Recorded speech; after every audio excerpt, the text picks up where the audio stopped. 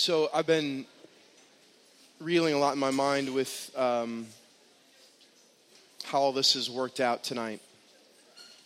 We started Exodus, started marching through it, sat as a staff together, really looked over the plagues, studied them in advance, all of them collectively to really try to understand, and then it dawned on us that we would get to the 10th plague, which happens to be the Passover on the week of Passover. And so I've been again processing that in my mind, like, Lord, how would you do all that, and why would you do all that? And for whatever reason, it's caused me to ask this question, and I ask it of you now. With a tremendous amount of love for each of you, I ask this question, which with a tremendous amount of care, with a tremendous amount of just, I want us together to be on a journey that just doesn't look normal, that culture couldn't necessarily explain. So with all that said, what do you feel like you're holding on to? In other words, like when you're in a moment of despair and all of a sudden you feel like there's nothing to hold on to, it's in those moments that you realize what you have been holding on to.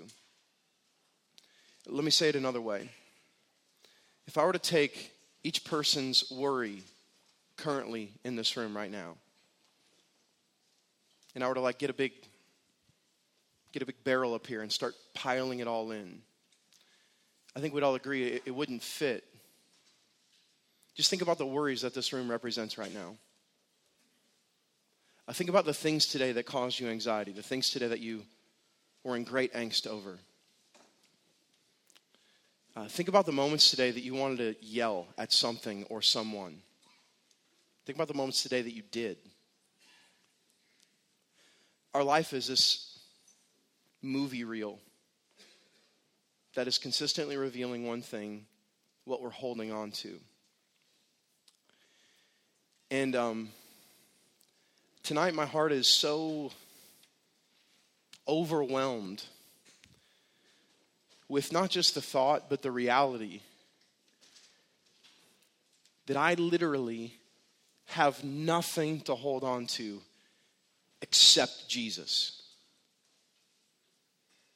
I have no gift to hold on to. I love my wife. I have no wife to hold on to. I have 3 beautiful kids, 2 beautiful kids, 1. I have 3 beautiful kids. I've got an opportunity to minister that I love so deeply. I've got a whole bunch of people that I care about so much. And none of those things I can hold on to, because every single one of those things will fail. I got to sit with a couple on Monday, and they were describing to me a lot of past church baggage that they have. A lot of ways that pastors in the past have wronged them, a lot of hurts that they have. And they looked at me and they said, I hope that you won't do the same thing. I hope that you won't burn us. And I gave them an answer that they weren't expecting.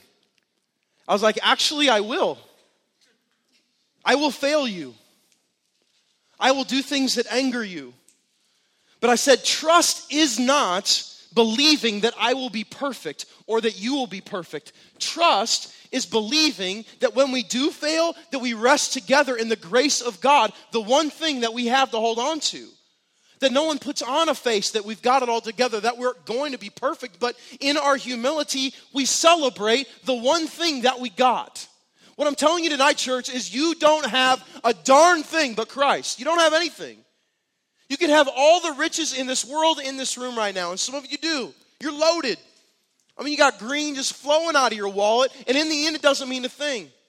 You could have the greatest marriage, the most rock-solid, beautiful marriage. Your kids could have got saved when they were 4 years old. I mean, you could be just slaying it. You could have 17 homeless people living in your house right now, making them not homeless, but you understand, and still you don't have anything but Christ. And so tonight, here's what we're going to do. We're going to study more verses than we ever have before, and any night at Matthias. We're going to do it in a timely-ish fashion. And we're going to learn how God shows Israelites, how God shows Egyptians, how God shows everyone involved that they don't have anything except him. It seems like a good climax to be at the 10th plague. Let's pray, all right?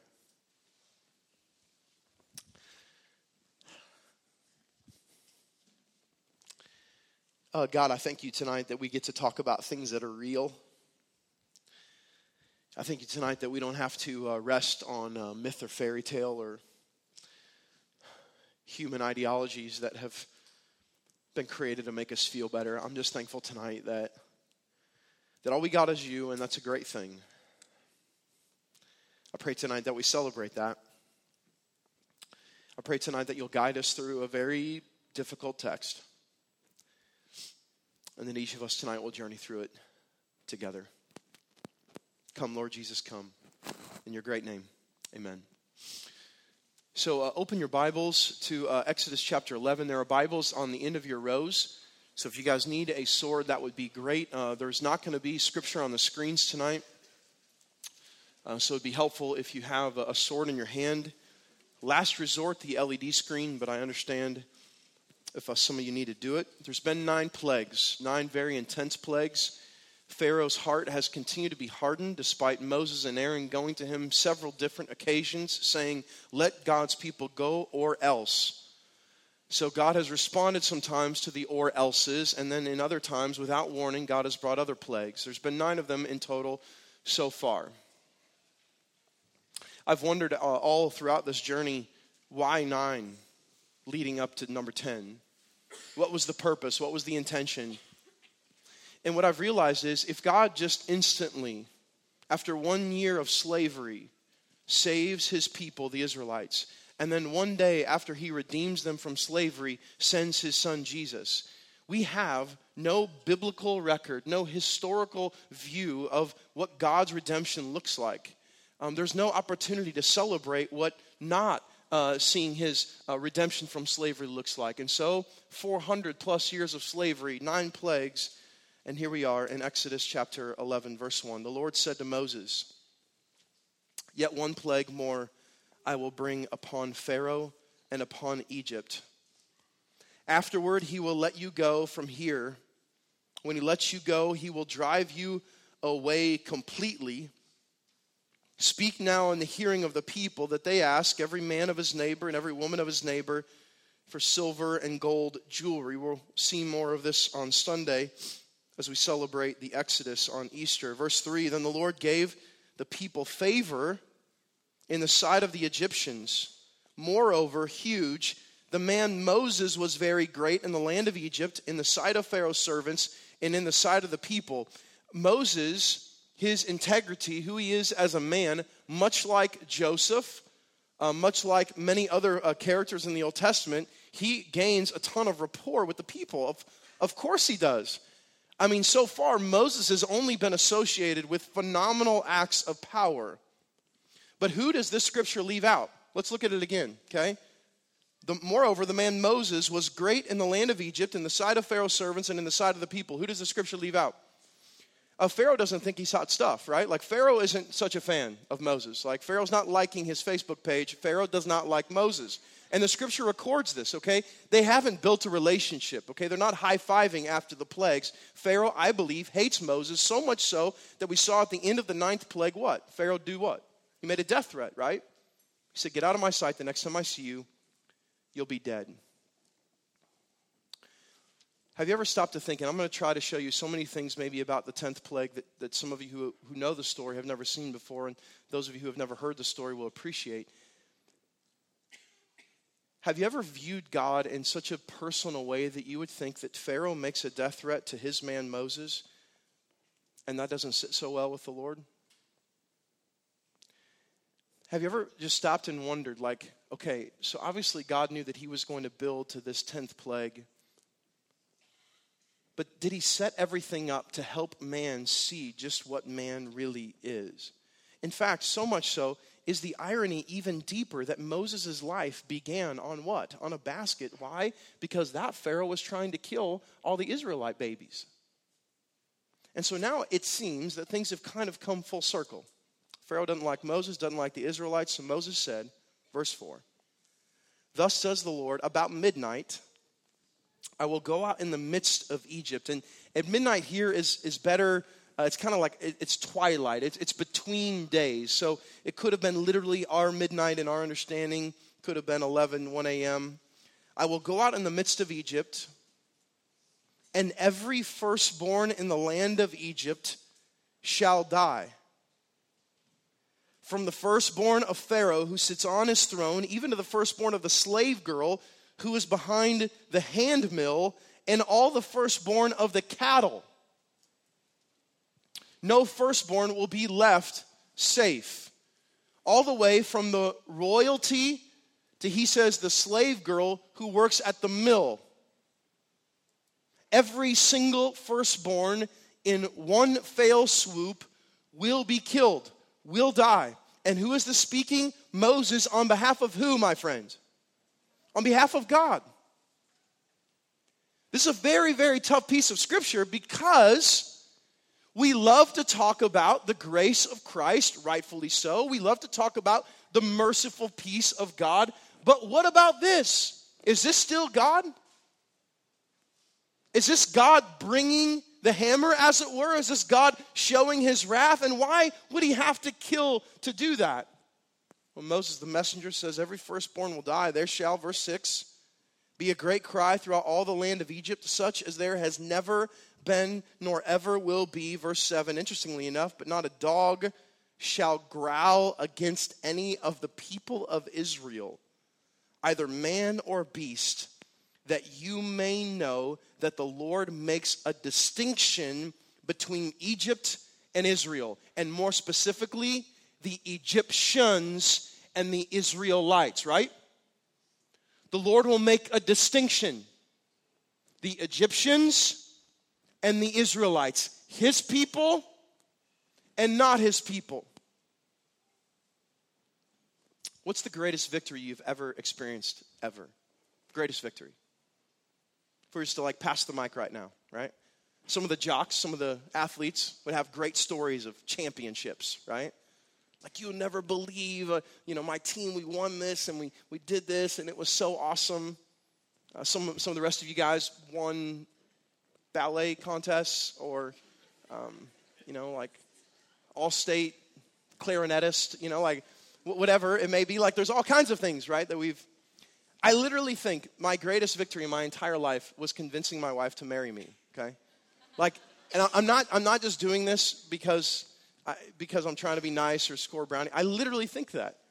When I look at my wife, when I hang with her, I'm like, how in the world did you marry me? How did this happen, And the guy part of me that wants to be a victor, the guy part of me that wants to, be a champion, thinking about that, it kind of makes me feel like one. Because I look at her, I'm like, ta-dow. You know what I'm saying? This is a championship ring right there. You know what I'm saying? That's what this wedding ring is. 2002 championship ring, Heidi married me, right? Right? And as a believer, there's all kinds of victories that we win, that we see. This is one of those that I want to introduce now, is going to be tough to swallow.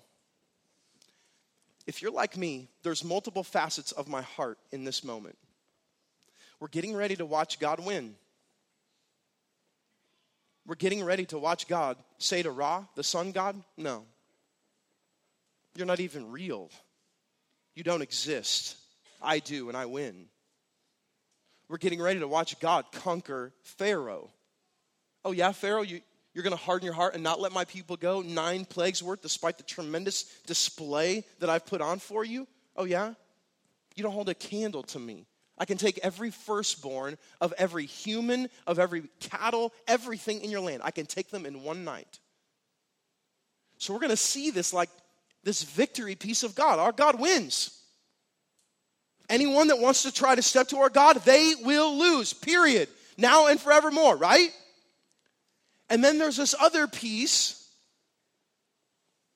that will have to wrestle with tremendous amounts of death. So I say this now to kind of set the stage for each of us getting into this story and watching this unfold. There's a distinction. Not even a dog is going to growl against the Israelites. Interesting picture, right? Now, verse 8, we get an image of who Moses was talking to. "And all these your servants shall come down to me and bow down to me, saying, 'Get out you and all the people who follow you, and after that I will go out.' And he went out from Pharaoh in hot anger." Who's he? Who's he? Come on. Moses. Who's angry? Moses. And it's like, well, why now is he angry? Remember before he was angry at who? Do you remember his early stages? God, like, why are you doing this to me, God? All these people hate me. These people aren't listening to me, God. And now his anger has shifted. Now it's not a anger and indignation. Now it seems a righteous anger. Now it seems like Moses, listen, understands, come on, the heart of God. And he's looking at a man who's holding God's people captive. And there's a semblance of injustice that starts to rise up in his heart. And there's a fury that I picture in him. And it's not just at Pharaoh, it's that Pharaoh has been holding God's people captive, and that can be no more. I'm telling you right now, Christians, it's time that believers get a little bit fired up about the injustice in our culture, in our city, in our world. Not holding a picket sign, but loving all the more. You guys see what I'm saying? We don't fight injustice with more injustice. We fight injustice and what's happening to single moms and widows and the sex slaves and those who need adopt. We fight all of that injustice with more love. Wouldn't it be amazing if our love for people burned hot in our heart, that at times people were like, man, you're like angry in love, right? And we're like, yes, like my love burns hot. My love burns hot. I think that's what's going on in Moses' heart. He sees, maybe for the first time, this whole situation from God's perspective. And so he drops the mic, literally, and walks out in hot anger, telling Pharaoh that every firstborn is going to die. Then the Lord said, to encourage Moses in his anger, Pharaoh will not listen to you, that my wonders may be multiplied in the land of Egypt. Now, and you're like, this is going to take forever. Please, just hold on. Is anyone else encouraged by the fact that Moses, in his anger, steps out and who's right there? Right? And what does God do? He doesn't pat him on his back. It's all going to be okay. He's not going to listen again. But that my wonders may be shown and multiplied in the land of Egypt.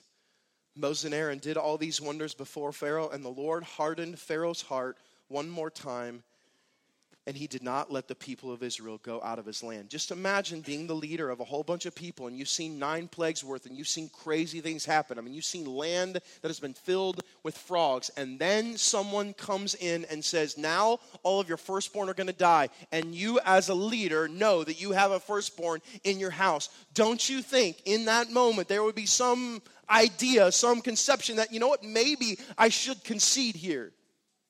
No. Hardened heart. One last time. And chapter 12. The Lord said to Moses and Aaron in the land of Egypt, this month shall be for you the beginning of months. Now this is really weird. Really, really weird. Okay. We hear this plague that's going to kill thousands.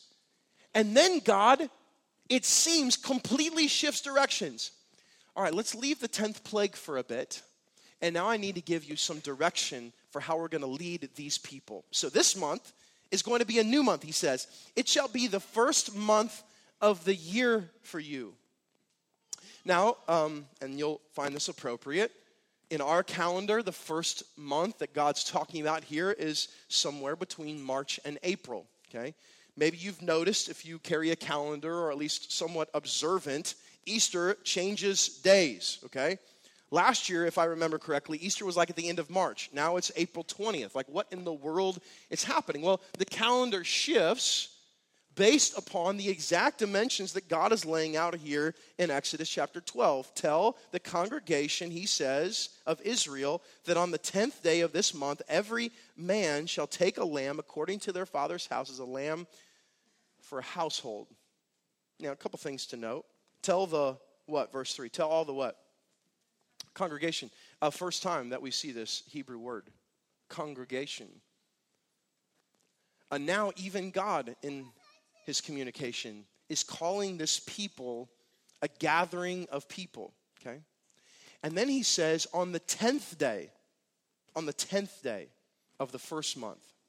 Just in case you're curious, I'm sure all of you are. The 10th day of the 7th month in the Hebrew calendar is the Day of Atonement, or Yom Kippur. Okay. Interestingly enough, the 10th day of the first month just so happens to be the exact day that all the Israelites make their way across the Jordan and into the Promised Land. I know God does a lot of random things, but this one doesn't, right? Like every single ounce of God is sovereign, directed, and led, even down to the first month and 10th day. So he says on that day, take a lamb. And if the household is too small for a lamb, then he and his nearest neighbor shall take according to the number of persons, according to what each shall eat, you shall make your count for the lamb. Well later, rabbis, what they did is they set this number. So it was one lamb for at least 10 people, not to exceed, by my estimations, 20 to 30, okay? So God says, look, if you don't have enough people to eat a lamb, just get with your neighbors, and we're going to do some things with lambs, which he's getting ready to describe. Okay, verse 5.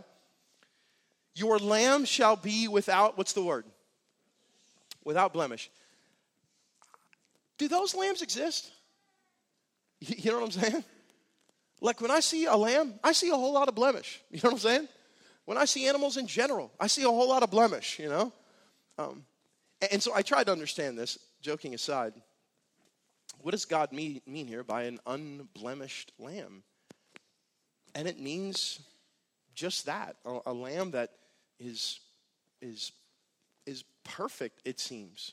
A lamb that is ready, a lamb that seems like it's been made for this moment to sacrifice. Now look at this. This is crazy. You shall take it from the sheep or from the goats, take either one, and look at this, and you shall keep it until the 14th day of the month. Whoa, you're going to make it a pet for 4 days. Right? Go choose you a lamb, put him in the backyard for 4 days. Why? You know? Think about it. Come on. Think about it. Like all of a sudden the kids name him, you know? Oh, look, that's so nice, right? There's Jethro, the lamb, you know? And it kind of becomes like a family, you know, family pet. Everyone's having, right? Listen, by choosing an unblemished lamb and by keeping him, God's so strategic for 4 days in the house. The entire family now takes ownership in this lamb. This lamb, listen, goes from a random lamb to now kind of a part of the family. Its significance, the weight of it, increases. See what I'm saying? Well, I know like some of you guys are like, this is really, really weird. Hang on, okay? It gets weirder, okay? And you shall keep it until the 14th day of this month, verse 6, when the whole assembly of the congregation of Israel shall kill their lambs at twilight. The same word for midnight that we saw earlier. Everyone together is going to kill their lambs, okay? That's the plan. I've described this to you before, but there is a smell on the 4th of July, isn't it? If you walk out of your house on the 4th of July, yes, the pyros here smell, you know, fireworks, yes. But there is a smell of barbecue. Like when you walk out your back door, call it 11 a.m. on, anywhere that you go in the United States of America, pending a desert, like doesn't it smell like barbecue? Okay? So just imagine as we're getting ready to unravel the rest of this, like a whole bunch of people, a congregation, sacrificing a lamb, slaughtering a lamb together at twilight together, and then beginning to cook it. Just imagine if you could, like the smell and we thought about like piping the smell in through the ducts, but we didn't.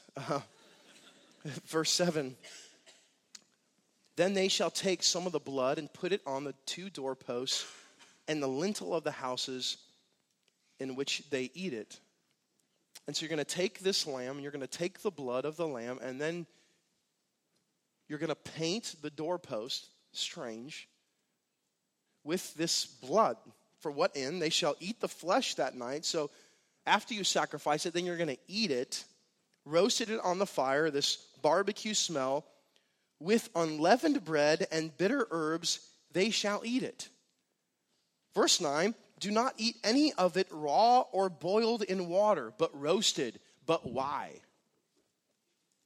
But why? You know, is God like setting up like a good understanding of what it means to have some good eats, you know? Listen, it's way better medium, you know? Medium rare, not so good, you know? Or pagan religions, especially in Egyptian culture, did something with raw meat. And what they did with that is they ate it. So they would take meat, and in their sacrifices, they would eat it raw. So this is yet another move by God strategically to say we're not like them. Okay? We roast our lambs. We cook our lambs. Okay? Do not eat any of it raw or boiled in water, but roasted. Verse 9. Its head with its legs and its, yes, inner parts. Okay? And you shall let none of it remain until the morning. So you're just, I mean, that's why we need some people, 10 plus, okay? We're gonna be eating. There's not gonna be leftovers. Anything that remains until the morning, you shall burn. And again, I say, but why? Why, God? Because the whole image of this unblemished lamb is to be a complete sacrifice. Nothing remains. It will be used for nothing else. You're not going to put the leftovers in your fridge that doesn't exist, okay? Every piece of it either has to be eaten or burned. It's holistic. The whole thing is to be used. In this matter, verse 11, you shall eat it with your belt fastened, your sandals on your feet, and your staff in your hand, and you shall eat it in haste. It is the Lord's Passover. Why is he saying this? Belt fastened, sandals on? Like, I kind of like to eat in my recliner sometimes, you know? Like why is Moses going to instruct these people to eat ready? Because they're getting out of Egypt. They're getting ready to celebrate the first Passover, and he says, you better eat ready because the time is now. 400 years of slavery is coming to an end tonight, my friends. And this is that victory in God piece, right? That your heart starts beating. You're like, all right, here we go. And here we go. For I will pass through the land of Egypt, verse 12, that night, and I will strike all the firstborn in the land of Egypt, both man and beast, and on all the gods of Egypt, lowercase, I will execute judgments. I am the Lord. Can I get a witness, anybody, right? You see what I'm saying?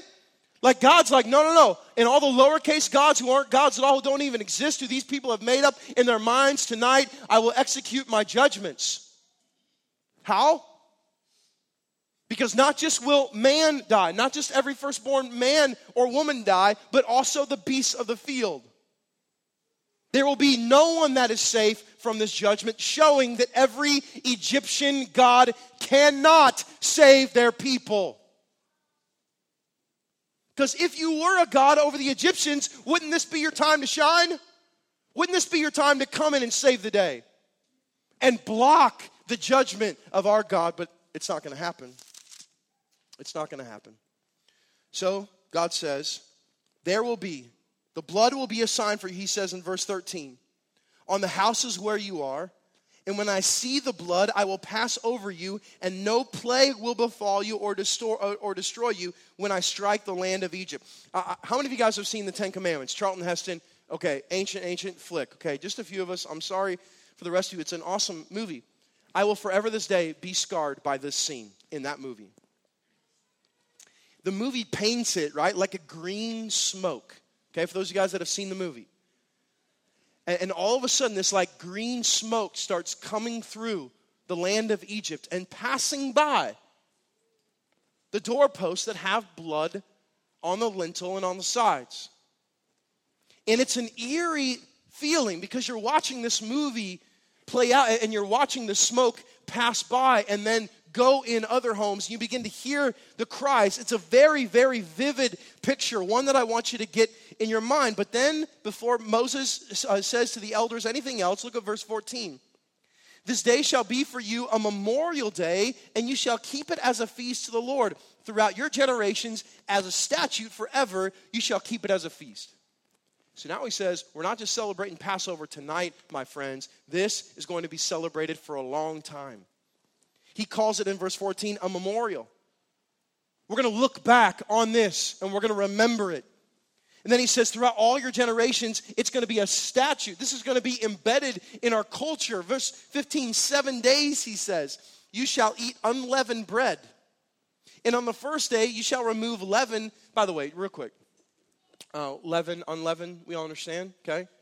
The whole reason why they were going to have unleavened bread at the first Passover is because they were not going to have time to let the yeast rise. They had to make some bread and they had to roll, okay? So the whole concept of what's now called matzah, unleavened bread, was that the bread wasn't going to have time to rise. And so matzah is cracker-ish, okay? Unleavened, has no leaven in it. Now God shows the power of this unleavened. Verse 15 again. 7 days you shall eat unleavened bread. On the first day you shall remove leaven out of your houses.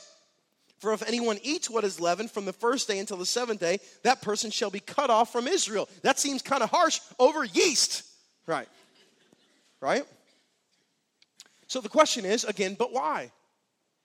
God, why are you commanding leaven be taken out of the houses? All kinds of people that have all kinds of theories on this topic.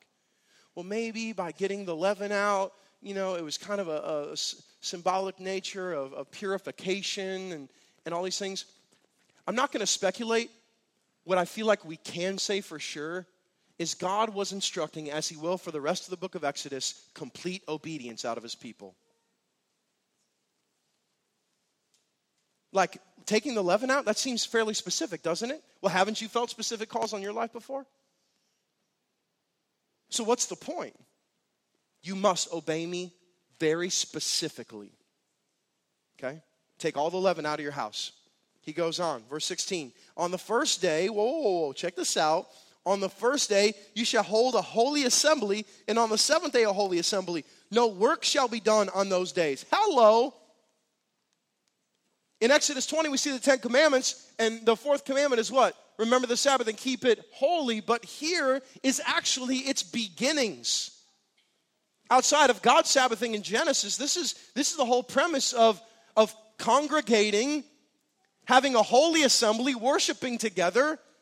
And on those days, he says, you shall not do any work. We'll study that later as we go through Exodus. But, middle verse 16, what everyone needs to eat, that alone may be prepared for you. So you're going to do some work, and that's the work of preparing the meal. And you shall, verse 17, observe the feast of unleavened bread, for on this very day I brought your hosts out of the land of Egypt. Therefore you shall observe this day throughout your generations as a statute forever. The whole point of remembering this day is to remember what I've done.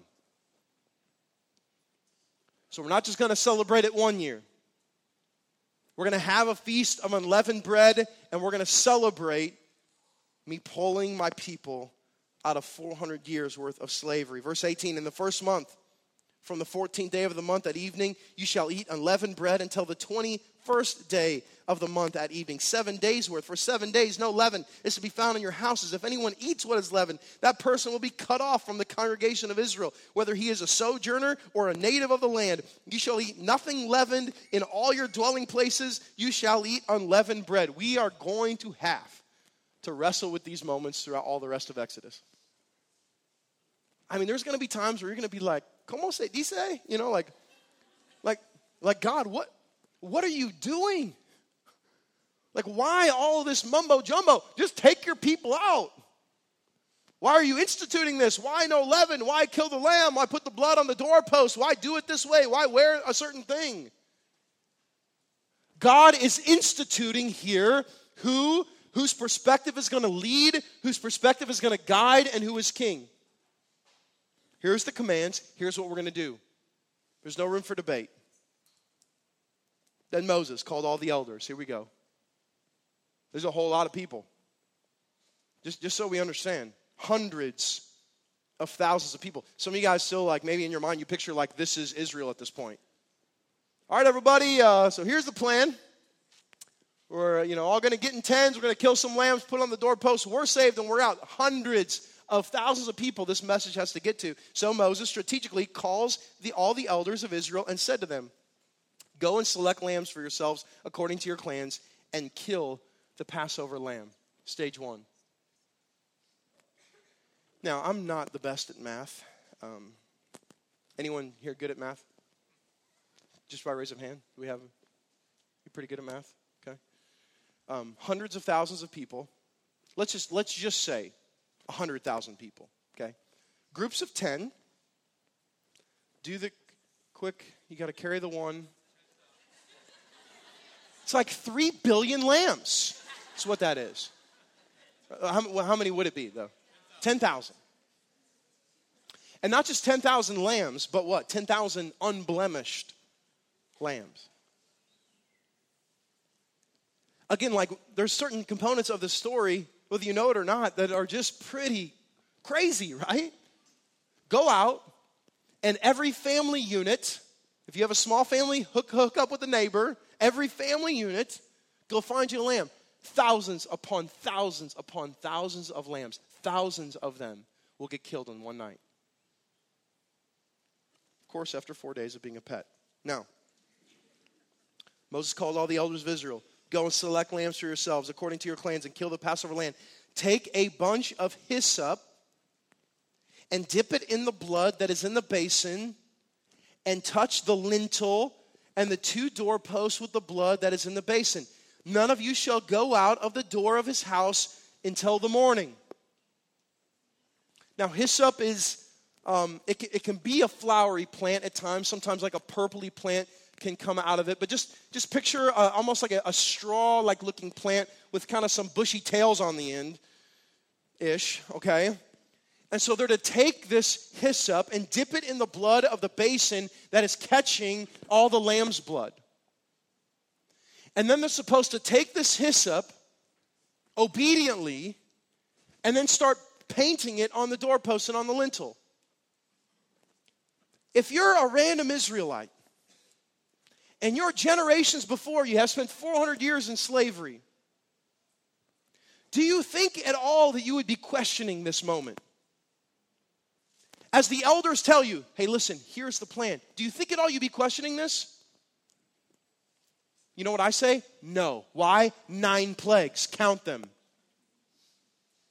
You guys see what I'm saying? If God redeems his people of Israel after 1 plague, is it possible that we would see some disobedience in the land of Israel? That they would have heard the command, hey, paint the blood on the doorpost, and they would have been like, yeah, right. The blood to water or the water to blood thing was kind of cool, but I'm not going to paint my doorpost with blood? That's strange. But look what happens. Unbelievable. Verse 23, for the Lord will pass through to strike the Egyptians. And when he sees the blood on the lintel and on the 2 doorposts, the Lord will pass over the door and will not allow, what does the scripture say? The what? The destroyer to enter your houses to strike you. This sounds like a WWE wrestler or something, destroyer. But who is it? Now, some commentators, some theologians, some scholars would say the angel of the Lord. Others would say Yahweh himself. It doesn't matter. It's God's initiation. The destroyer at this point is being sent by God to carry out wrath and justice. The destroyer is going to come. You shall observe this rite as a statute for you and your sons forever. And look at this. And when you come to the land that the Lord will give you many years later, as he has promised, look what he says, you shall keep this service. And look at this. And when your children say to you, what do you mean by this service? You shall say, it is the sacrifice of the Lord's Passover. For he has passed over the houses of the people of Israel in Egypt when he struck down the Egyptians. But look, what does he say? But what? But spared our houses. Listen. Come on. We have children in this room. We have children in this church. We have children in our lot families. We have children in our homes. And if you've ever, for once, been confused about what your role is with a kid in this congregation, let me tell you what it is. It's to tell the story. And if you're a parent, then you're the chief storyteller in your home. You're like, Mark, what story am I telling? This one. That our God has redeemed. That our God has saved. That our God, in spite impeccable odds, has won again. Imagine home after home after home that weren't banking on great ML Kids teachers to tell their kids about Jesus.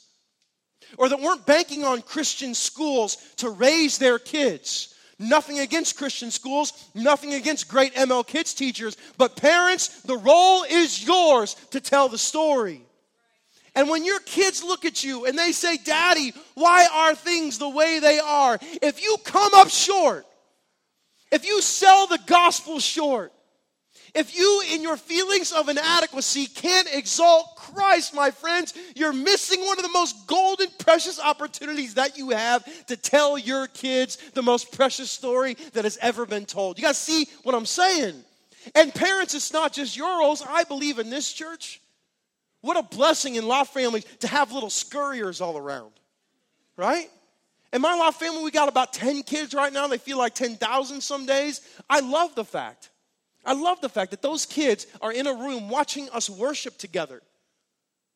And you know what they're watching? They're watching us talk about the story. They're watching us celebrate the story. They're watching us come around God's word and listen to more of the story. You guys see what I'm saying? That's our role here. And that's what God is saying. You tell them. This was the Passover. God redeemed his people. You tell them that story for generation upon generation. You tell them because they'll forget. They will forget. Sooner than later, they will forget. You tell them, right? Well, now our story gets intense. And the people, look what this says. What? Bowed their heads and what? Worshipped.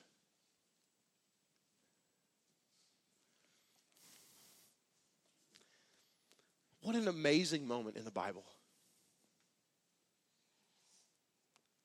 Listen, there are certain moments where you have to just stop and say, what an amazing picture.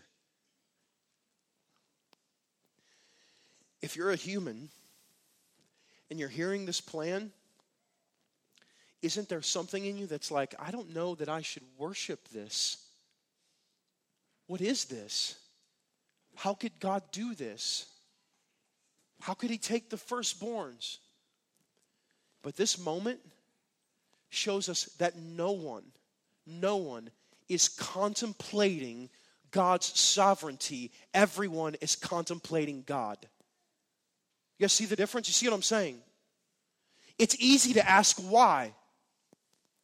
It's easy to point your finger at God and act like you have a better plan. But what is really needed is thanking the Lord for being the Lord. And that's what this entire nation does. In the face of 9 plagues waiting on a 10th, they bow their heads and say, there is only one God. Now, will they struggle with this later? 100%. Do you struggle with it? Yes. Are there moments when you seem completely abandoned in worship of God and then the next day cursing the Lord? Yes, you've been there. I've been there too. We forget easily because sometimes we focus more on the whys and not the who behind the why. Then the people of Israel went and did so. Is anyone else amazed? They obey. They obey. Okay, unleavened, check. Eat with okay, check. Go get a lamb, yes, got it. Get together with some neighbors of it. They obey, they do it, they go for it. Just as the Lord had commanded, the end of verse 28 says, so they did. At midnight, the Lord struck down all the firstborn in the land of Egypt. From the firstborn of Pharaoh who sat on his throne, to the firstborn of the captive who was in his dungeon, in all the firstborn of the livestock. Just like we estimated the amount of lambs. Egypt is a very prominent place.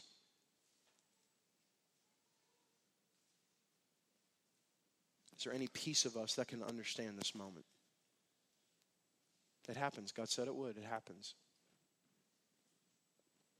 The scripture says specifically, Pharaoh rose up, he and all his servants and all the Egyptians, and there was a great cry in Egypt, for there was not, look at this, there was not one house where someone was not dead.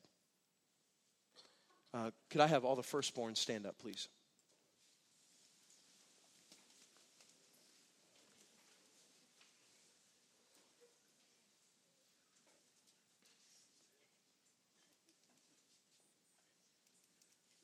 Now, this isn't a moment where we're going to sacrifice you to.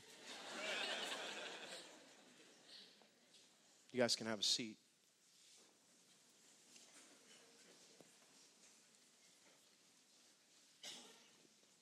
Point proven, right? Now, does anyone notice what the scripture said? And what does it say? And Pharaoh rose up. What does that mean? Did as much possible research on this phrase that I possibly could. Here's what I understand to be: he was sleeping.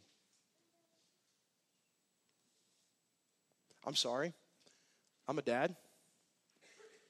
After 9 plagues, if someone said that my firstborn's going to die, I'm not going to bed. I mean, I'm not laying down. I'm holding that kid in my arms. And if anyone tries to step to it, I don't care who they are, like I will bring the fury. You know what I'm saying? But look at the pompous arrogance. After 9 plagues of Pharaoh, he's fast asleep. It's all good. No. He rises up because he begins, listen, to hear the cries in the land. Cry upon cry. He rises up, and then guess what, guys? He calls. For the last time, he calls them. And he says, all right, it's time.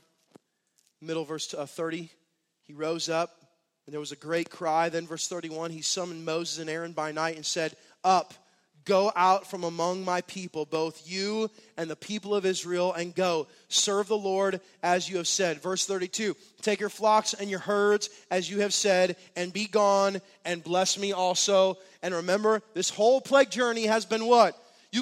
Your old can go, but not your young.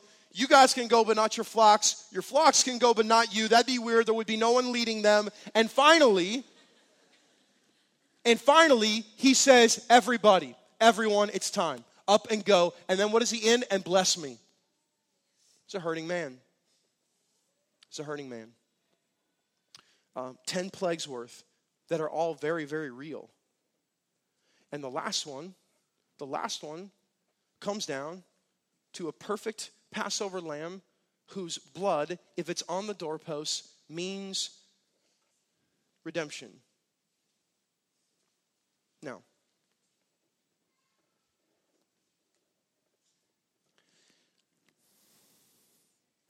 there is not one sin that has been committed in this room, not one, that the blood of Christ cannot save. There is not one. And I know some of you feel like you got a pretty heavy one, or 3, or 5. There is not one. There is not one person in this room, in this world, that the blood of Jesus isn't enough for. A 10th plague to set up an entire Old Testament worth of thousands upon thousands upon thousands of lambs whose blood would be shed, all waiting one perfect Passover lamb whose blood would cover it all. The all-sufficient, all-perfect, all-forever, all-redeeming, all-sanctifying blood of Jesus. No more lambs. No more painting it on blood posts. The blood dripped down on a cross and then covering my heart and maybe yours.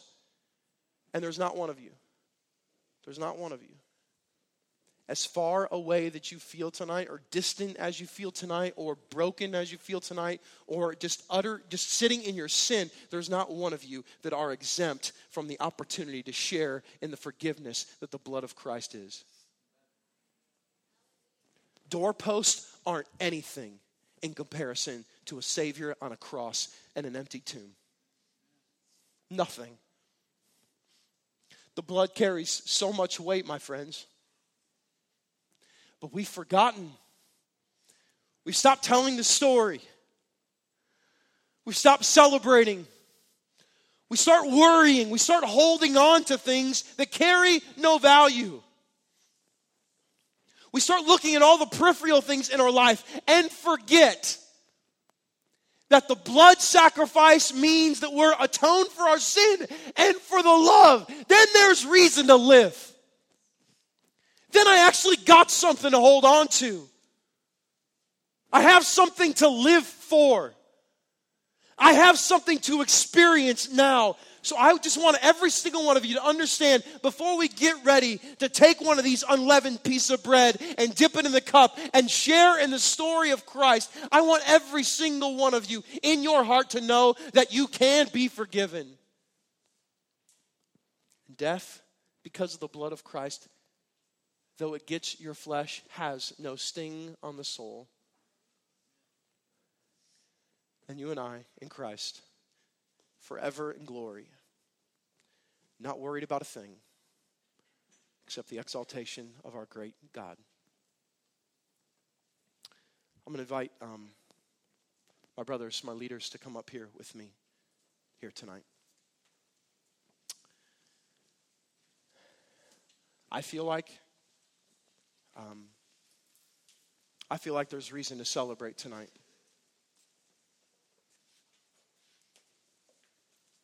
I feel like each of us tonight can stand in victory for what the Lord has done. This is way more than a symbol. This tonight is our opportunity as a church to take one of these unleavened matzah pieces of bread and dip it in the cup. And you once again in your heart cherish the fact that God has lavished his grace on you. And for those of you that walked in here tonight feeling unforgivable, maybe this time and this meal means something that it never has before. That you too can share in the forgiveness of Christ. So all of our Lot family leaders are up here. And some of you guys who are in Lot families, maybe it's an opportunity for you to find your leader and to let them serve you and to pray over you. But for the rest of us tonight, let's take some time and enjoy the real forgiveness of Christ. Respond when you're ready. Come on.